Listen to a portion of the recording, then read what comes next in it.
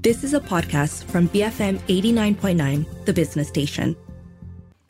BFM 89.9 at 7:06 a.m. on Friday, the 17th of February. You're listening to The Morning Run. I'm Shazana Mokhtar with Philip C. and Chong Jen Sun.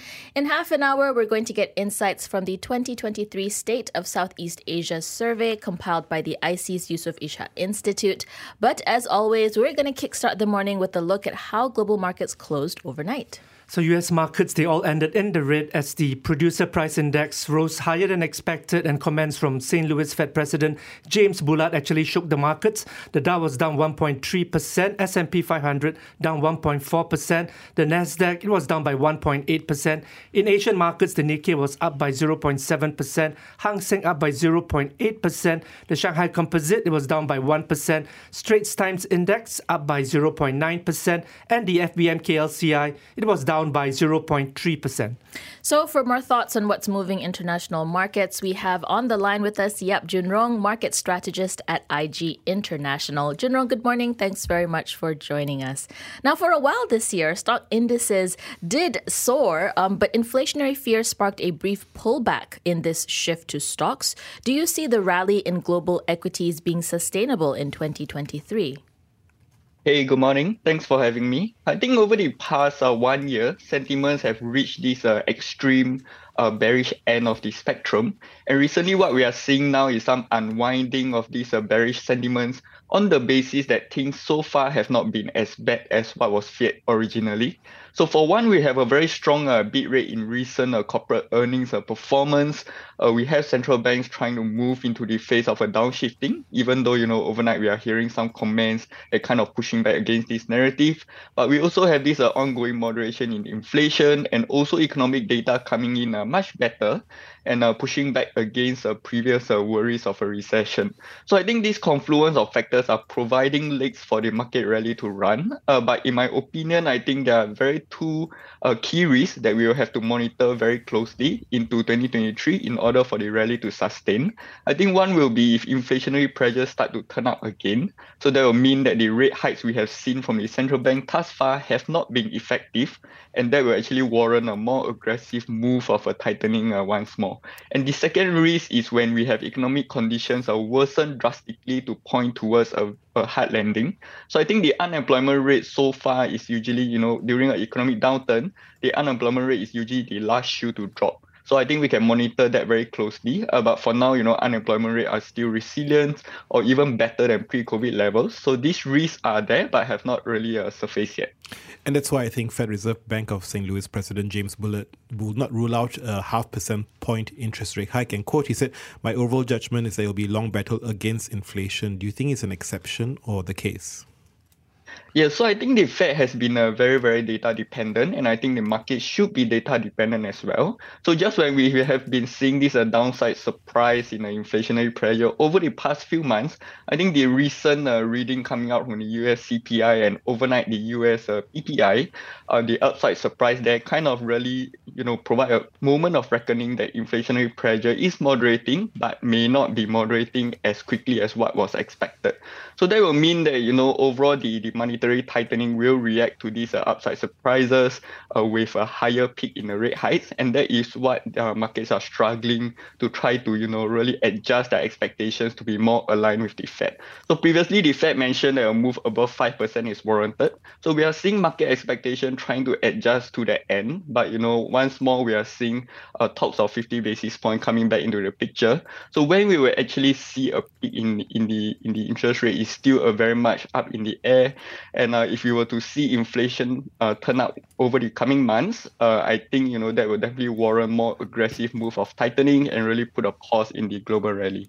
And Junrong, the EU intends to ban the sale of new petrol and diesel cars from 2035. What opportunities will this present for industry leaders like BYD and Tesla? Also, what consequences might this have for Toyota, which has lagged in the EV race?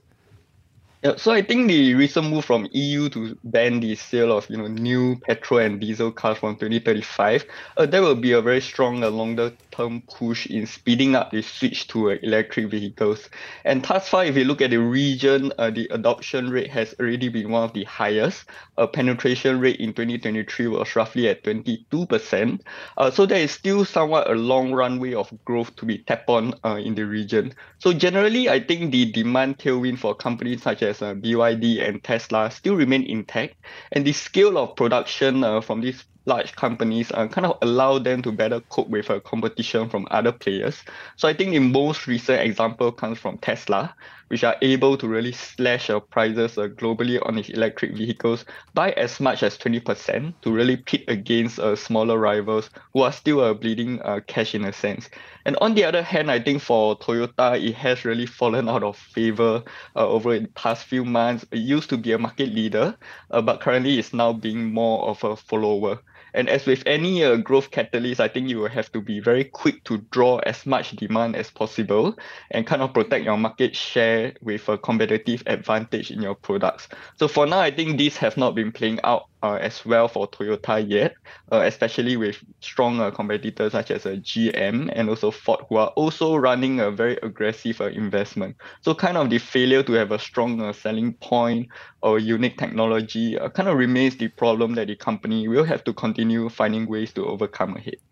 So let's take a look at another related sector, Junrong, and that's semiconductors. We do see chip makers like Samsung and TSMC. Their profits have been shrinking and share prices tanking in recent months. I guess, how would you explain this pullback from the semiconductors, given that investors were highly bullish on the sector back in 2021?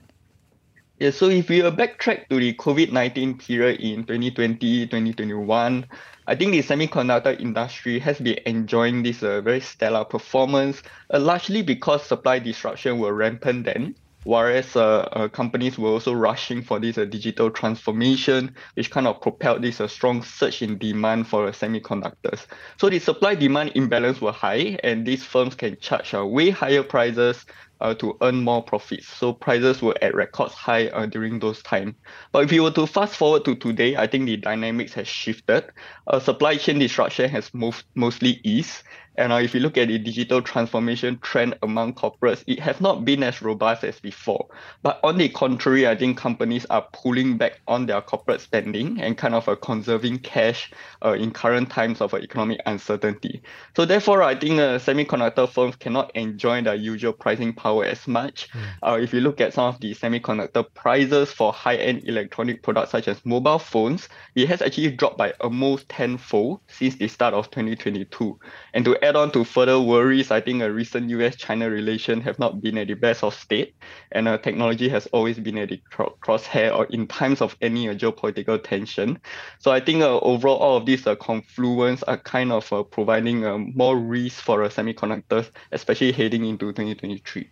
And that's why, General, I was quite interested to get your thoughts. Are there any winners and losers from this chip war between the US and China, or are all of them losers? Yeah, I think whenever there is these geopolitical tensions surfacing, we are seeing some form of export control. Just last year, we have these export controls coming from the US that is implemented on China. So they kind of restrict their chip access. So I think currently there is this added risk factors in the semiconductor sectors, which kind of encompasses this geopolitical tension. I think there isn't really much of a winner, in my opinion. I think if we are seeing this constant aggressive move against each other, there's really a huge uncertainty on demand for these semiconductors, especially from these cross countries relations. So I think it's really hard to pinpoint, and I think investors have been starting to price in this added uncertainty in terms of these semiconductor stock prices. So I think we really need to see some form of easing. I think recently they are still willing to come out and really discuss and talk about the recent spy balloon incident. So trying to ease some tensions there, but I think we'll really have to seek greater clarity and sort of put this behind the back seat in order for semiconductors companies to really gain much more traction ahead. Jun Rong, thanks very much for speaking to us. That was Yap Jun Rong, market strategist at IG International, giving us his take on some of the trends that he sees moving markets in the days and weeks ahead. Yeah, on TSMC, I did read an article that Warren Buffett is actually selling down his stake, and there were no reasons given, but he bought his stake actually very recently, and he's chosen to actually take the chips off the table. He's chosen to actually sell out his stake, and people are speculating that it could probably be due to the increased tensions between US and China, and TSMC just also posed that Taiwan Straits risk still. Tensions, I think, clearly show that there's no winner, but there's also an issue of oversupply here in the supply chain. Yeah, that's something that will play out in the sector, I guess, in the years to come. But when things go down, they always go up as well. So it is cyclical in that sense.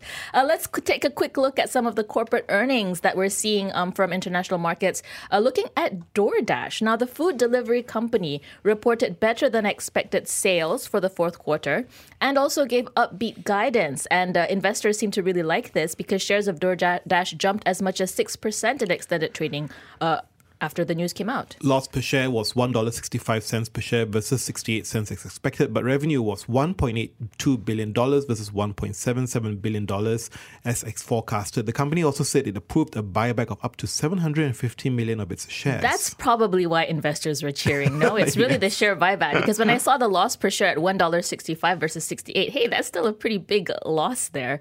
In any case, though, they're despite inflationary pressures, they seem to have pretty upbeat guidance looking forward. Yeah, they expect market gross order volume to be between $15.1 and $15.5 billion, which is a bit higher than what analysts are expecting, which is at about $15 billion. So people still want takeout, even delivered to their home, as opposed to going out, even after the pandemic reopening. Yeah, and even though it might be more expensive to have that takeout brought in, people still like the convenience of it. I have to say I do. I do. 7:17 in the morning. We're taking a quick break, but we do have a message for you. As fears of recession and inflation mount in an increasingly uncertain economic environment, thinking long-term has become crucial to anyone's wallet. But where do you start? From the stock market to unit trust to robo-advisors and even cryptocurrencies. Where should you park your money in today's world? Join us at the BFM Ringgit and Cents Investing Through a Stormy 2023 event, where our expert guests will share insights and tips. It's happening on Wednesday, the 1st of March. Get your tickets at bfm.my/events. This event is presented by Sun Life Malaysia, your lifetime insurance and Takaful partner. Stay tuned. We'll be covering top stories in the newspapers and portals next. BFM 89.9. You have been listening to a podcast from BFM 89.9, the business station. For more stories of the same kind, download the BFM app.